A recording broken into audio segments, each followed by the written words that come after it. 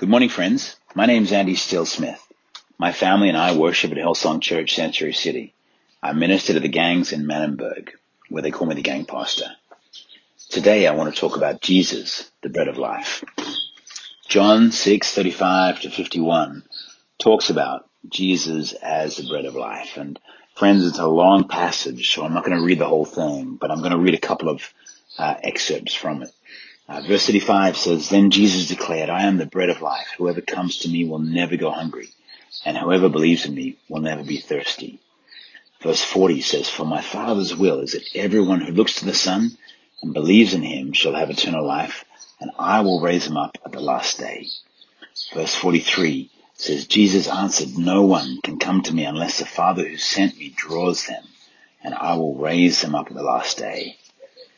Verse 47, "Very truly I tell you, the one who believes has eternal life." And 48, "I am the bread of life." And then in 51, "I am the living bread that came down from heaven.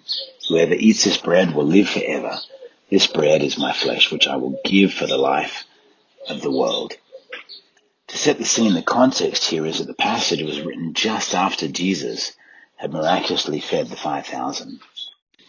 Everyone wanted to be around Jesus, the miracle worker, because he fed them, and he's shown that he has supernatural power. Jesus declares, "I am the bread of life. Whoever comes to me will never go hungry, and whoever believes in me will never be thirsty." What an amazing statement. Here we are reminded of our humanity, that we have physical needs that need meeting daily, food to satisfy our hunger and drink our thirst. Yet Jesus is clearly not speaking about physical satisfaction, but of our spiritual nourishment and fulfillment. The truth that he reveals here is that we will always be looking and searching for something to satisfy our soul. The world might promise satisfaction and material security, having a good job, a house, even relationships like a family and friends or good health. These are wonderful blessings from God, don't get me wrong, but they were never meant to be the source of our soul's satisfaction. As many of us have realized through this pandemic, many of these things are fleeting. We can lose our job. We can even lose our lives. We can have finances disappear before us. Family and friends can disappoint us, and health can deteriorate. The truth is that the only thing that will satisfy us is Jesus. In these verses, Jesus promises he will not turn away anyone who comes to him. "Whoever comes to me, he will never go hungry." Take heart from this promise, my friends.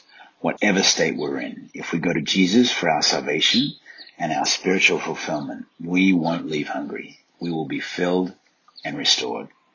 I can tell you from my experience, friends, that our gang lads in Manenberg, for Santa Cruz, Mbekwene, and Bonneville, they don't want food. They want to be fulfilled and restored. All they want is the bread of life. They don't realize it often, but that is all they want.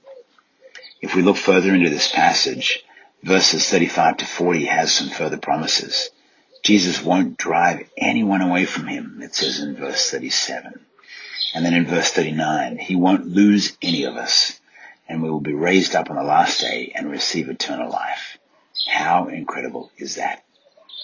I've had many friends who at various times in life have said, "God has left me," or "I'm losing Jesus." And this is easy to think when the circumstances of life are difficult, or when you feel God is being silent. But be encouraged by this passage that this is simply not true. Jesus won't lose any of us. He'll not drive us away no matter what we've done or how we think about ourselves or how we think about him for that matter. The Father's heart is that we will all believe in Jesus, that all will be raised up and have eternal life. The passage ends with Jesus repeating his claim that he is the bread of life. He compares himself to the manna provided by God for their forefathers. The two breads are both provided for the people by God to sustain them, but the people who ate the manna eventually died a physical death. We're reminded again that those who eat of the living bread, who believe in Jesus and follow him, will never die and have eternal life. So today, be encouraged by the promises in this passage that Jesus is the bread of life. He will satisfy your soul. He will not reject you. He won't lose you. And if you accept Jesus as your Lord and Savior, you will receive eternal life. What truly amazing and incredible promises these are. Amen. So friends, go well, live and love big. Let's keep our eyes fixed firmly on the incredible prize of eternal life and be blessed. If you want to connect further with me, please look me up on Instagram or online. Andie Steele-Smith, ANDIESTEELE-Smith.